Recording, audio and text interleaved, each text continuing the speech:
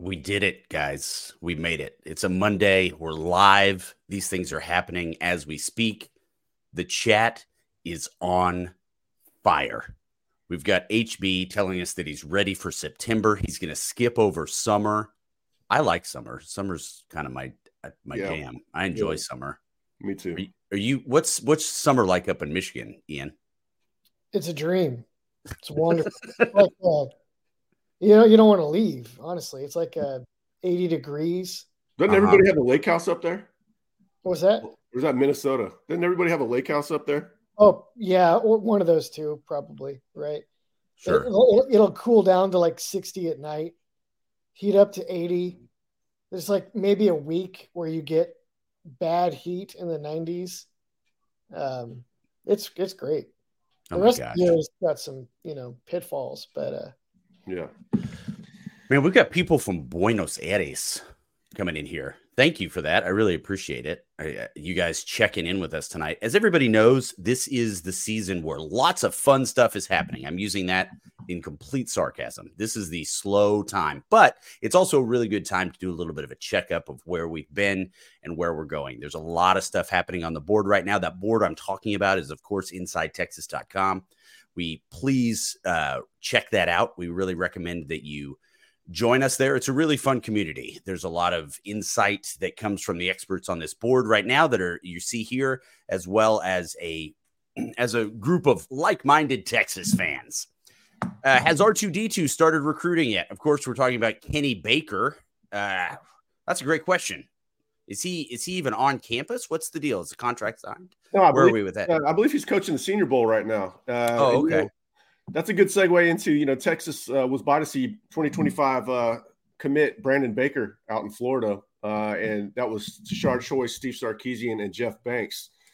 So I think they went out there and laid the groundwork. Justin already has an interview up from Baker tonight on Inside Texas, and he sounded pretty favorable about his commitment. I know there's been a lot of concern with him regarding Bo Davis's departure. He said he's going to talk to Kenny Baker sometime this week, so he's going to start picking up the pace on recruiting, but I do believe he's finishing his obligation to the Senior Bowl first. Oh, that's cool. Okay, great. The questions are coming in. We've got one from Brett. God, I sound like a radio guy right now. This is cold is killing me. All right. Will Texas be more of a run-oriented team this year while Quinn develops chemistry with his new wide receivers? This is something we talked about. I talked with Drew about a little bit on our Sunday chat, the idea of the new guys coming in and how quickly chemistry can develop. I'm not really seeing a major change. Sark just kind of does what Sark does. But what are your thoughts on that, Ian? I would think not. I mean, they seem like they're all in on next year. Bond, Nyblack, Bolden, and Golden all coming in through the portal is quite a haul. Yeah. They'll be like they were this year. This year they were much more passing oriented, but the Jonathan Brooks broke 1,000 yards playing in 8 or 9 games. So they're going to have balance. They're going to play one against the other. I don't think, if anything, they may be less run oriented because Quinn Ewer's progression in executing progressions is likely to be very different than it was the last 2 years. Right. But they will run the ball a lot, and they'll do it probably better than they have in the past as well, because all their infrastructure pieces are getting older, right? Yeah. Older guards, older quarterback. They won a lot of games last year in a lot of different fashions. So one game it could be a heavy run-oriented game, and the next game it could be more passing. I think they're going to run it quite a bit just because they're going to be good at it. Yeah. It's going to be efficient. But I think they'll really want to take advantage of, Ewers' development, assuming that happens. I think Ian and I are both pretty confident that Ewers, we're going to see the best of him. He's going to look like a different quarterback as far as a drop-back passing game. But that goes hand in hand with running the ball well. So I think it's going to be the first time that Sark really has the pieces to run his preferred style of offense.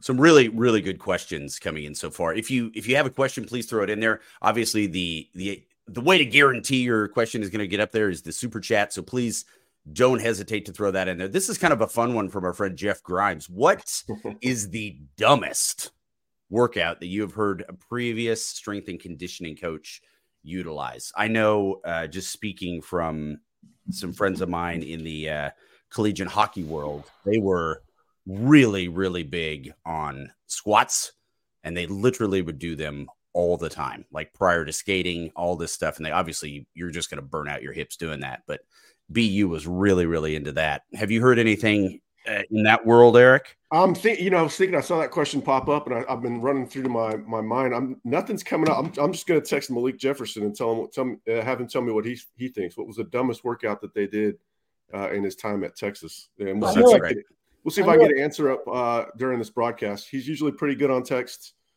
Usually pretty good on text. I know a brutal one that it was probably not dumb and was probably pretty good. That you can hear the swim team guys like Wethorn, our resident swim champion, talk about. What's the name of the legendary swim coach they have at Texas? Eddie Reese. He used to or still does have this one where he'd have guys on like a board with wheels. Yeah. Paddle up and down the ramps of the DKR. Oh, Jesus. Oh, my God. Okay. But I don't think that, I don't know. It sounded pretty practical to me. And I don't think anyone's really criticizing Reese's coaching strategies. So, but that's just the only one I thought of. No, it's a fun question. I really appreciate that, Jeff. I'm gonna get a better answer for that. But yeah, that's a good question. Absolutely. Yeah, we'll come back to that. If I don't circle back to it today, we'll get back to it because we actually just wrote an article about the workouts this evening. It's something we like to follow. Of course, there's not a ton to cover right now, so we focused on it anyways. But it's also a point of interest for us. So, Eric, this might be a little bit of a touchy one, so I'll only answer this if you feel that it's appropriate. But can we talk a little bit about Dorian Brew? Is that a possibility? Yeah, he was wrong with that. Yeah, so he was meant to announce his commitment on the 24th. Obviously, that hasn't happened yet. Do you have any insight on that? Yeah. Dorian's about 15 minutes from me. His dad, Derek Brew, Olympian from LSU. His mother's in the Ohio State Hall of Fame. She lives in Ohio, about an hour from Columbus. So I think they have been the favorite. But the more homework I do on him, the more I realize that he's open to staying in Texas. I think he's lived back and forth. Dad lives here, of course, mother up in Ohio still. So I think that always makes for an interesting dynamic. We've seen this one before where does the kid want to live closer to, mom or dad, or how much does that factor into the decision at all? But right now we're hearing he's open to staying in state. Texas is exerting more effort. Sark took the helicopter to see him a week or two ago. He's been increasing his contact with Texas and vice versa. So that's definitely one to watch. I'm actually going to go see him pretty quick. Like I said, they're only 15 minutes away. I'll probably catch him at a track practice. His dad actually says he thinks he can get him down to a 10-6 with having his dad's oversight. Dad was a stud. Dad went to Klein Forest High School and was at least I think he's a bronze medalist, maybe even a gold medalist on one of those relays. But yeah, he's a high upside athlete. Texas is a little bit more patient on recruiting corners. They have no problem playing the long game. We saw that with Terrence Brooks, how that played out. We saw it this past year with Kobe Black, Wardell Mack. They were a little more aggressive on Santana Wilson, but that was a bit more of a layup for them. So yeah, I think that one's going to get interesting. That one, Devin Sanchez, they'll stay on him too. But corner recruiting might take a while to play out. Great. This is going back to another recruiting question. Well, let's actually move to some guys that are on the table right now, the players that we currently have. Can you talk about Collins and Benda? In terms of their development, where are they? Can they play themselves into a high draft pick, or is this this is the year for them to do it? What are these are going to be pretty subjective thoughts, I would think, but. Where are we with Collins has early round NFL draft potential. There's no doubt about it. He's, I think he's got nearly as much upside as Tavondre Sweat, and we saw how that worked out for Sweat coming back. I think Collins is going to take the next step as become more of a leader. I think it's kind of on the same path that Sweat took. Benda, I'm not sure that he's an NFL player or at least an early round draft pick. But he's fast and he can play on special teams too. And there's a chance that, guys like him stick around. He's got, good work ethic. He's not going to be a pain in the locker room.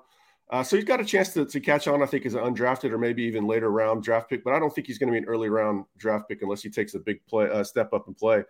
It's going to be tough for those guys to see the field, honestly. You're going to have Maurice Blackwell competing with them now, Kendrick Blackshear, I think we'll talk a little bit more about. So it's not it's not the easiest path to the field for Benda, but Collins can certainly get drafted early.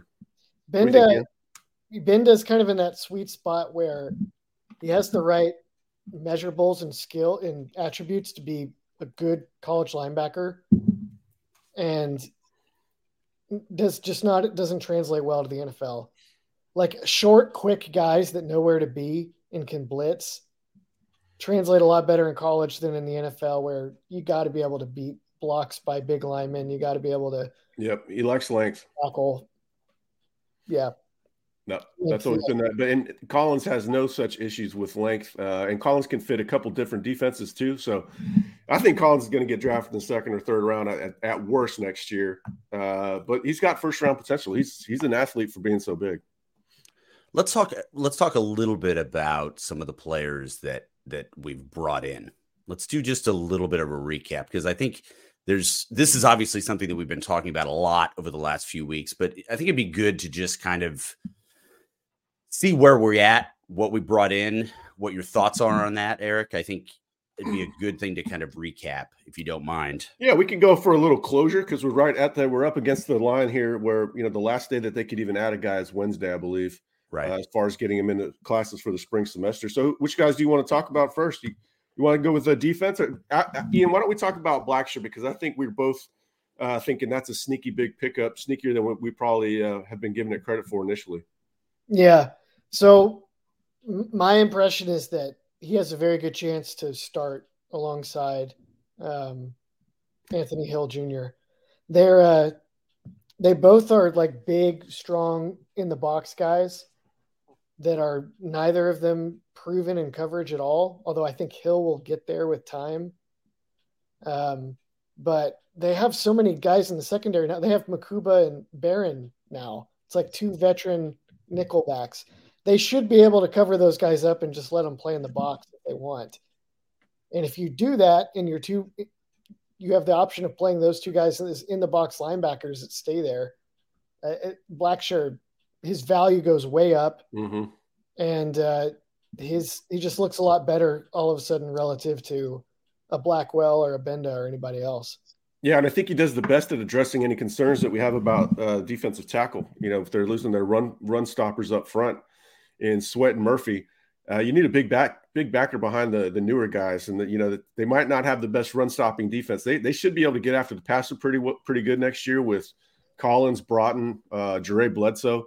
But how are they going to hold up against the run? I think Blackshear's size back there, his physicality is going to benefit. I feel him as a pretty big pickup for that reason. Do you like one of them at Mike or Will? I would want Blackshear at whichever one doesn't cover.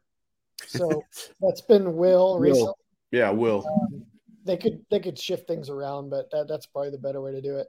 Yeah, I think Hill's destined for Mike and playing the Jalen Ford role. And we didn't see him in coverage a lot this year, but I heard he looked good at it in practice. It's kind of just a knowledge. He still needs to acquire the knowledge, where to drop in the field and, picking up on the route concepts. But he's got all the athleticism in the world to do it. He's more athletic than Jalen Ford. So I don't really have any concerns there. And he's a very, very fast learner. It's like the same thing as like a linebacker has to learn to read how the line is moving and watch for pullers and watch for lead blocks and get in the right spot, quick, or else you get run over. And it just takes time. But the covering routes is almost the same. You got to train your eyes to see this, to see that. And only instead of a huge guy coming to take off your head, it's a little tiny guy coming to embarrass you and juke you out of your socks in space. So I think Hill, like you said, he's more athletic than Ford. He could do it. It's just a matter of he's never had to before. Denton and Ryan did not ever make him do that. They treated him like Alabama did Blackshear and just left him in the box. Right. So, all right, let me let's get back to that question from Jeff Grimes. The dumbest workout you heard of a previous S&C. Malik Jefferson chimes in, LMFAO, the 2 mile 15 timed run. That is stupid for football. That is stupid. Football is played in short bursts, not in 7.5 minute miles. Oh my God. So I get that one. So there's your answer, Grimes, from Malik Jefferson. That's fun. We might have to bring in Malik impromptu more often.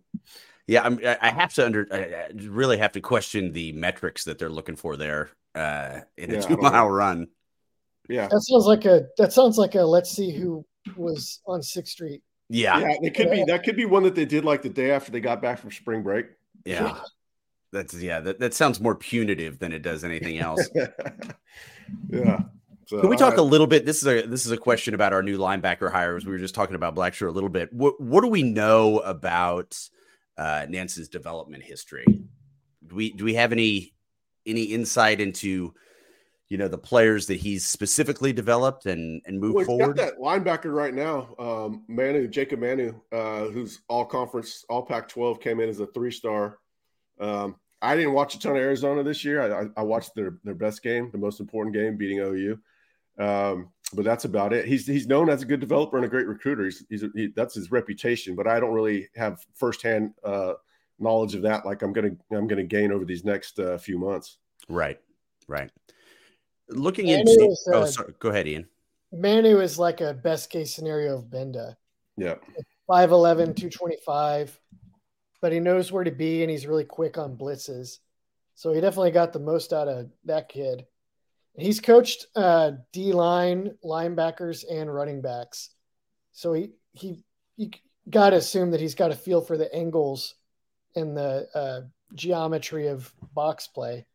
Yeah, to be able to coach it from so many sides. I think a new set of eyes is going to be good for Bennett. It's always good. You don't want to lose a good quality coach like Choate, but getting different perspectives. Sometimes a coach can take a player as far as he can go, and they hit a wall on the development, and then a new coach can kind of come in and try some different things, or maybe see different things that might work for a player. So it'll be interesting to hear about Benda. But it's Benda coming back is just huge for the locker room. The guy's one of the hardest workers on the team. He's a maniac in the weight room. And with that young linebacker room, that's having that leadership is big. But yeah, him and Benda and Blackshear in the weight room would probably be something to see. Oh my God, yeah, this is massive dudes. You should know, Ian, that there's some people in the chat that really want to protect you. So I will leave you alone for the remainder of this call. Let's move on now to we've got some potential draft picks in this upcoming class. Who do we see as our favorites for potential draft picks? Quinn Ewers. Okay, good. Yeah, I think we'll go there. Quinn's going to be a first-round draft pick. I feel pretty good about that. Alfred Collins can move his way up for sure. Kelvin Banks maybe had a slight drop in play as a sophomore, but the talent's still there. I know he's dinged up some, but I think he's a 3-year player most likely. Let me see. Just go by position. No safeties, no linebackers. Makuba. Yeah. Oh yeah. Makuba at safety. There you go. Trey Moore could probably get drafted after this season. Isaiah Bond, I think, is going to get one of Isaiah Bond and Matthew Golden are going to get drafted, but perhaps even both. The coaches really want to keep this assembly line going, make it kind of a proof of concept to the portal where you can get really good wide receivers. Hey, if you need your one shot to get to the NFL, we're the team to get you there. So one of Golden and Bond will make it, and possibly even both. So they'll have plenty of representation. Baron Sorrell will get drafted somewhere, maybe 5th round, something like that. But yeah, they'll have plenty. It won't be as much as this year, but it's going to be a good amount for sure. Maybe Vernon Broughton could even work himself into a draft pick because he's so explosive off the ball. I mean, if Bledsoe exploded, he would be another. No, we need him for 2025. Well, he probably won't get enough. I think Majors could go in a late round too. Yeah, maybe so. Bledsoe's part of my 2025 national championship calculation, so hopefully only semi blows up. This is a question that has been kind of circling the wagons, for lack of a better term, is what's going on with Michigan. And obviously this isn't, it's not the team that we cover, but it is kind of a national story right now with the new coaching hires. Any idea how many starters they may be losing? And as you pointed out earlier, Eric, I mean, the clock is ticking. We've got until Wednesday if anybody even wanted to jump into the portal. So that it's making that less and less likely. But I know that this has been a topic. What are you hearing? What are your thoughts? Yeah, I mean, we're watching the developments today. The rumors of Grant possibly going in, the defensive tackle, the stud defensive tackle. Well, they've got a few of them actually, but The speculation, we haven't really heard anything on that. Obviously, if he jumped in the portal, we feel like Texas would be quite aggressive. That's the biggest need. It was the biggest need coming into the portal. They addressed it with one guy, Tia Savea from Arizona, but that's not exactly the fit they're looking for. They need a big run stopper, which Grant would be. But if he doesn't get in the portal, it's not worth talking about, at least until the spring. That's, like we said with Alabama, Michigan was getting a bit of a discount on NIL. And when the head coach departs, then, I think a lot of things come, priorities change a little bit. And so it's going to be interesting to see how Michigan navigates NIL in the coming months. And can they keep these guys happy when that spring portal window opens back up in May? So we're watching it, but Ian's got a lot of insight on Michigan. He lives, he's kind of our Michigan correspondent up there, right outside of Ann Arbor. How many starters are they losing? They're losing a whole bunch. I know that. I mean, a lot between the draft and the portal. Like you said, it's hard to know because kids have to enroll early, in the coming days. But they for sure, I've been hearing stuff for years that kids were playing for Harbaugh at a discount. Yeah. And they are just, it's like I said in another show, I think with ULC, everything you hear about Texas that's been where they've been like institutionally bloated in the past or hesitant to be all in on football or just seeing like full-throated chase for football glory to be a little bit unbecoming in the past, less so now. The same thing is true times like 2 or 3 at Michigan. Like without a maniac like Harbaugh running the football program as a thief within the structure, they're just not really up for competition at the level that you would expect from a school like Michigan. Their NIL fund, from what I hear, is not where you would think a school with so many wealthy donors up and down either coast should be.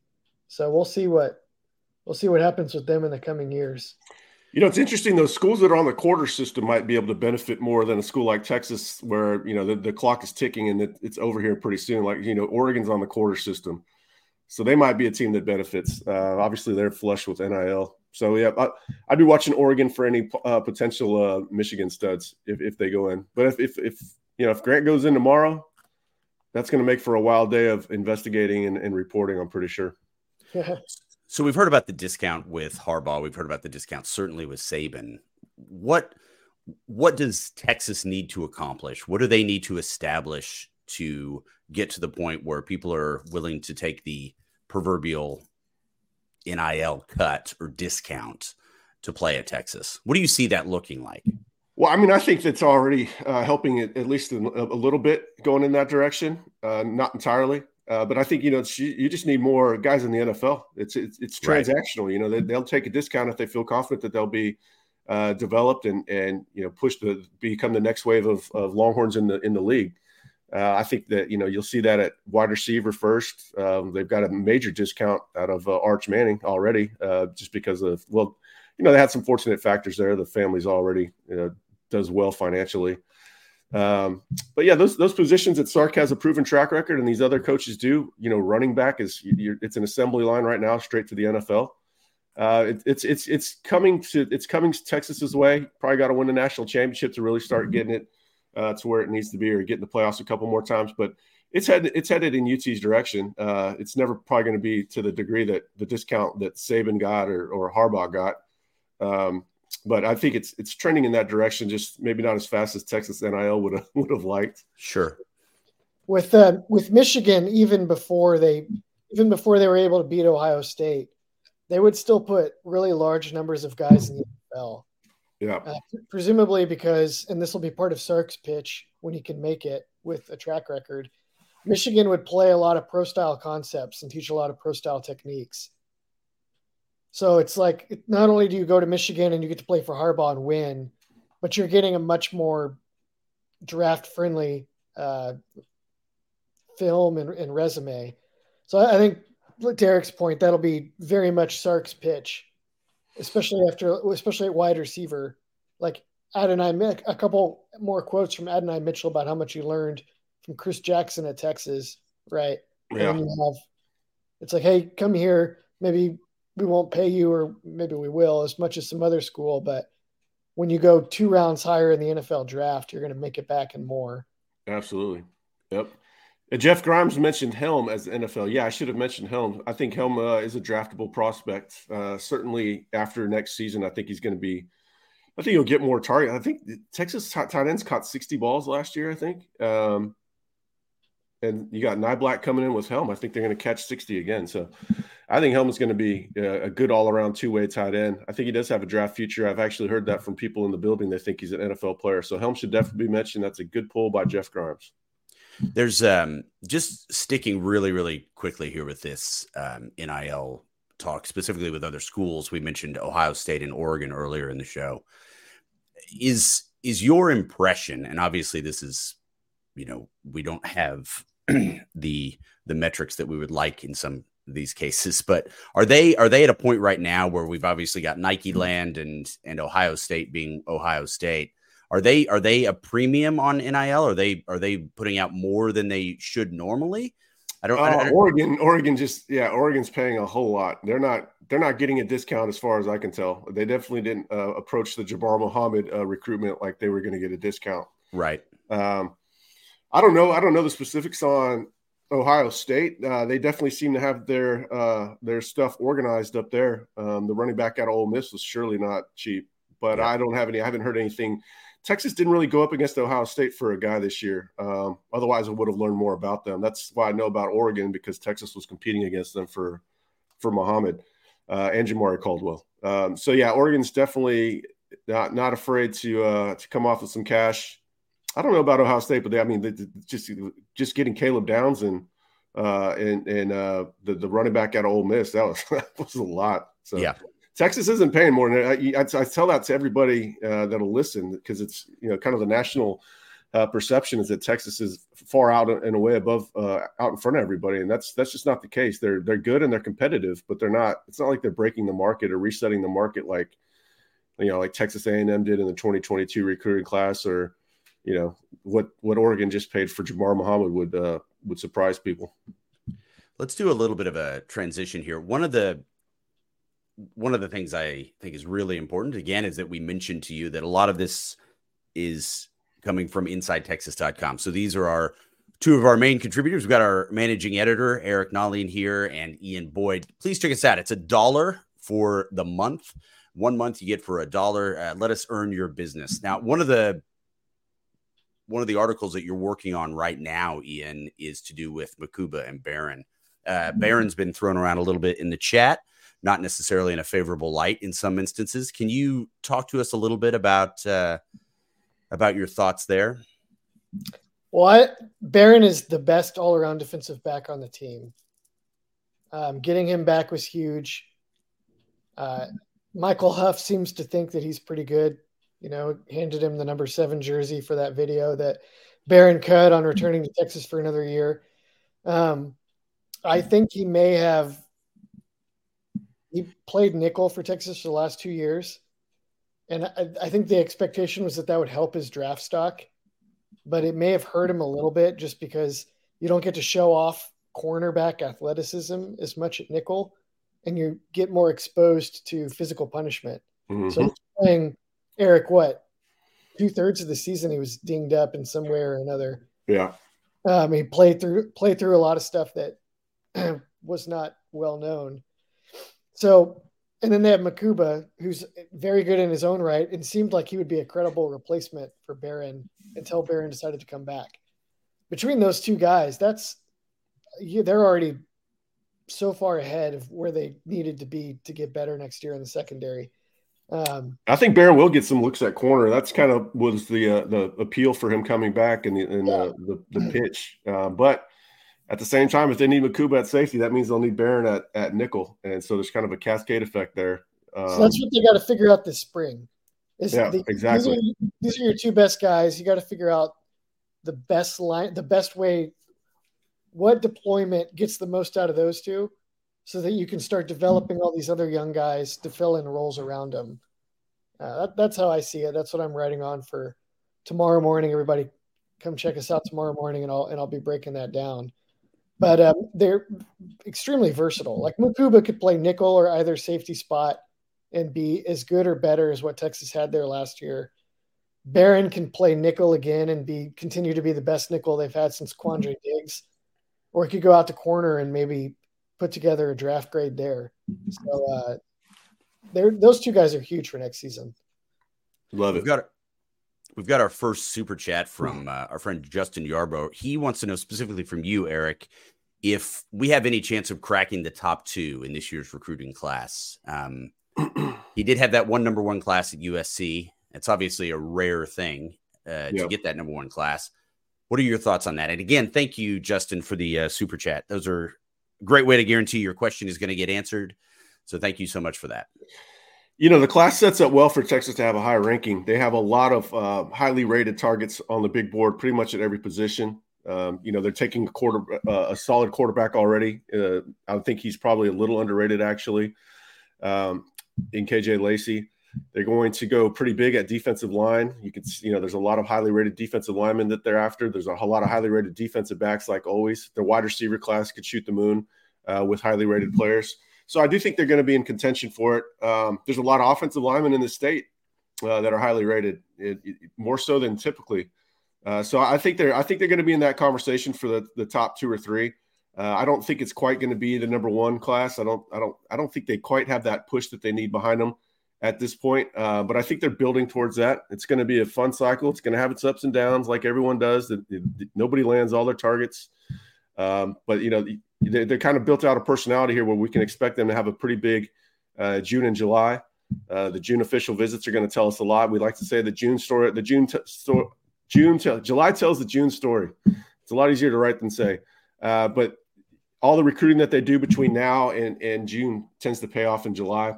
I think they're laying the groundwork for it. They might be a little bit more patient than some fans would like, but that's a proven approach that they have working for them. Tight end, I see Craig Johnson asking about Jack Van Dorselaar from South Lake. That tight end is another position in Texas that is incredibly talented. Keati Armstrong at Jasper is a strong chance. He's a big inline tight end that's a good receiver as well. And then you've got Nick Townsend, who I think is sensational, probably a top 75, top 50 player in the country out of Spring Decaney. I don't even think On3 has him rated yet. So that, it's a talented class. So Jack, I think they kind of backed off of Jack a little bit. He is a good player. There's no doubt about it. But tight end is another class. They've got a lot of really talented guys at the tops of their boards, pretty much at every position. Linebacker Johnny Nanson's got an excellent opportunity to punch hard in this first class. He's got all these contacts out west. He's got a really favorable big board in state. So I think the class sets up really well for Texas to finish top 3. I don't think it's going to be number 1 this cycle, but I think they're building towards that, and you could possibly see that in the next year or two. They have to go national to finish that high, right? Because they're going to have to hit on some D linemen probably nationally. Wide receiver, they don't really have to go national, but they're looking at Marcus Harris out of Modern Day. They got DeCorian Moore, who there's certain guys that they're going to have to get if they want to crack that top 1 or 2. They'll have to flip DK Moore from LSU. Who's another? Devin Sanchez. They're going to have to flip a guy like him from Ohio State. They're going to have to win a guy like Dorian Brew from Ohio State. It's going to be difficult. But the cycle hasn't even really started. Even for kids that think they're committed and the cycle is pretty much over, they don't know. They're not done. They're not done recruiting. DK Moore's not done taking visits. So we'll see. There's still a lot of meat left on the bone. The class is going to go in a few different directions. It always does. Who would have thought they remember when they backed off of Zach Evans and went right after Bijan? We saw that again with Baxter and Reuben Owens. This last cycle, we saw it with Ryan Wingo and Micah Hudson. So guys that, weren't really priorities at this stage in the cycle are going to end up being, much more household names for Texas fans to know. We don't even know who they are yet, but more names will emerge. Even last year, Texas looked like they were going to take another in-state running back to pair with Jarrett Gibson. They went out west for Christian Clark. So there's going to be some new names that pop up. That's always one of the exciting aspects of a recruiting cycle. But yeah, they'll have to go national to compete for the top spot. But it's a good cycle in state. It's a better cycle in state than it was this past year.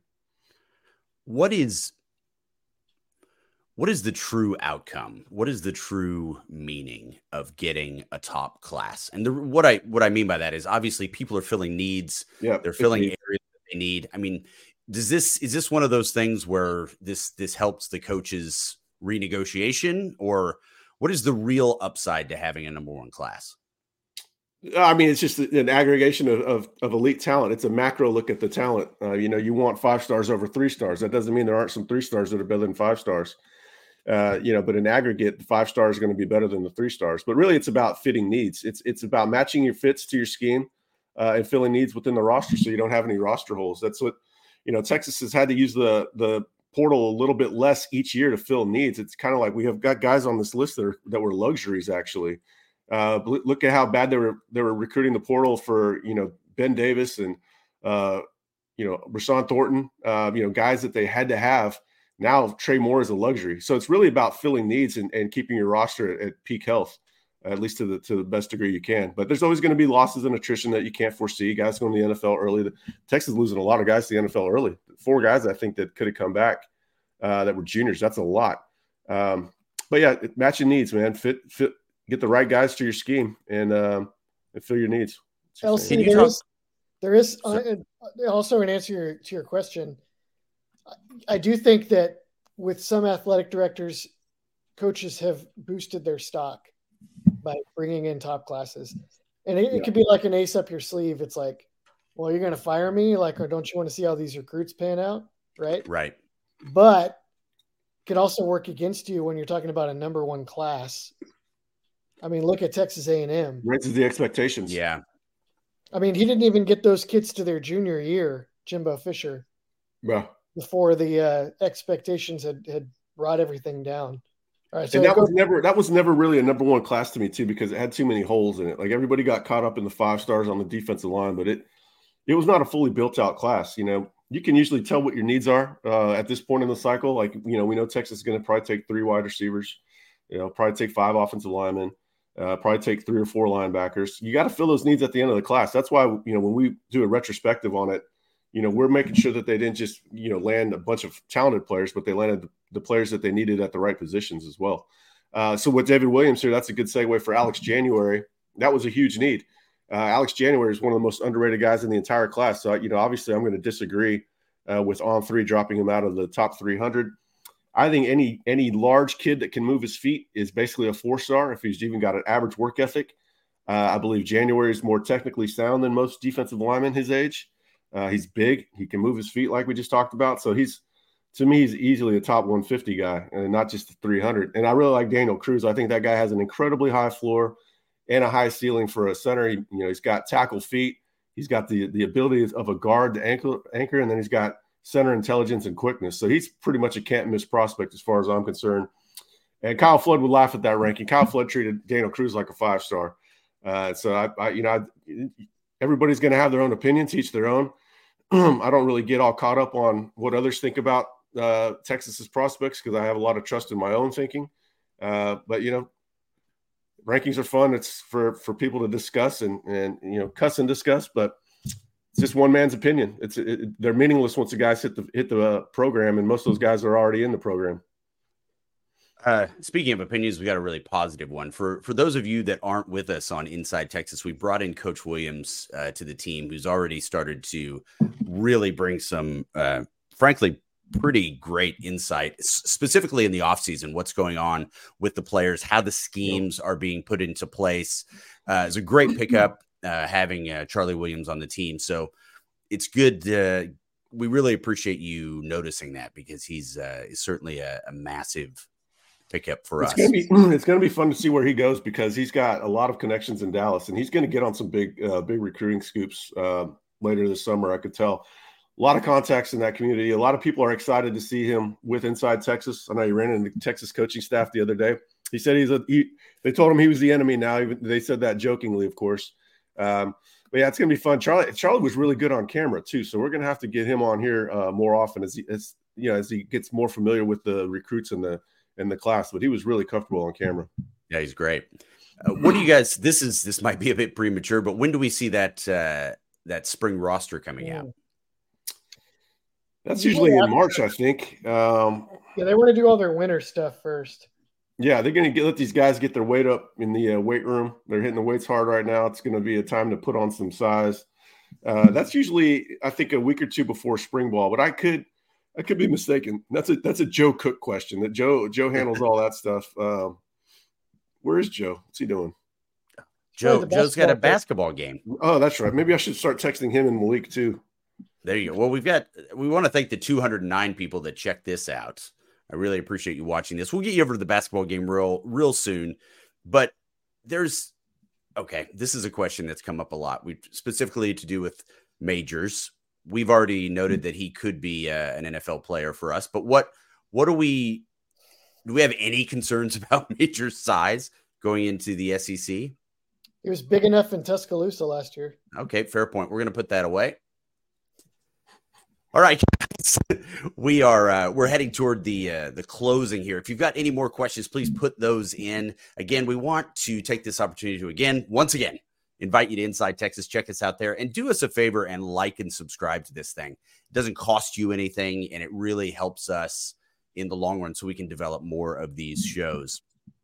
Is there anything that you would like to close with tonight, Eric?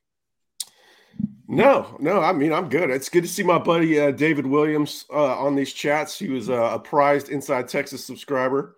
David, why'd you go, man? Why'd you leave us for YouTube of all places, buddy? Come on, man. God, talk to me. Wow. And Bob Wyndham, why are you always so negative, buddy? It's January. There's nothing to be negative about. All right, what's Huff-Tex talking about? Oh my gosh.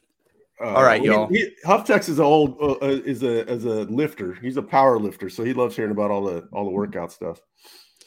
Well, this is a prime opportunity for us to just lob bombs at the chat. They can't really respond to us, so that gives us an opportunity there. So I appreciate the free fire we have on our fan base. So thank you so much for checking in today. We really appreciate you spending your time with us. Go check out the basketball game. Check us out on InsideTexas.com. Again, it's only $1 for a month. Let us earn your business. We'd love to see you there. And if you've got nothing else, Ian, we will say good night. Good night, everybody. Good night, y'all.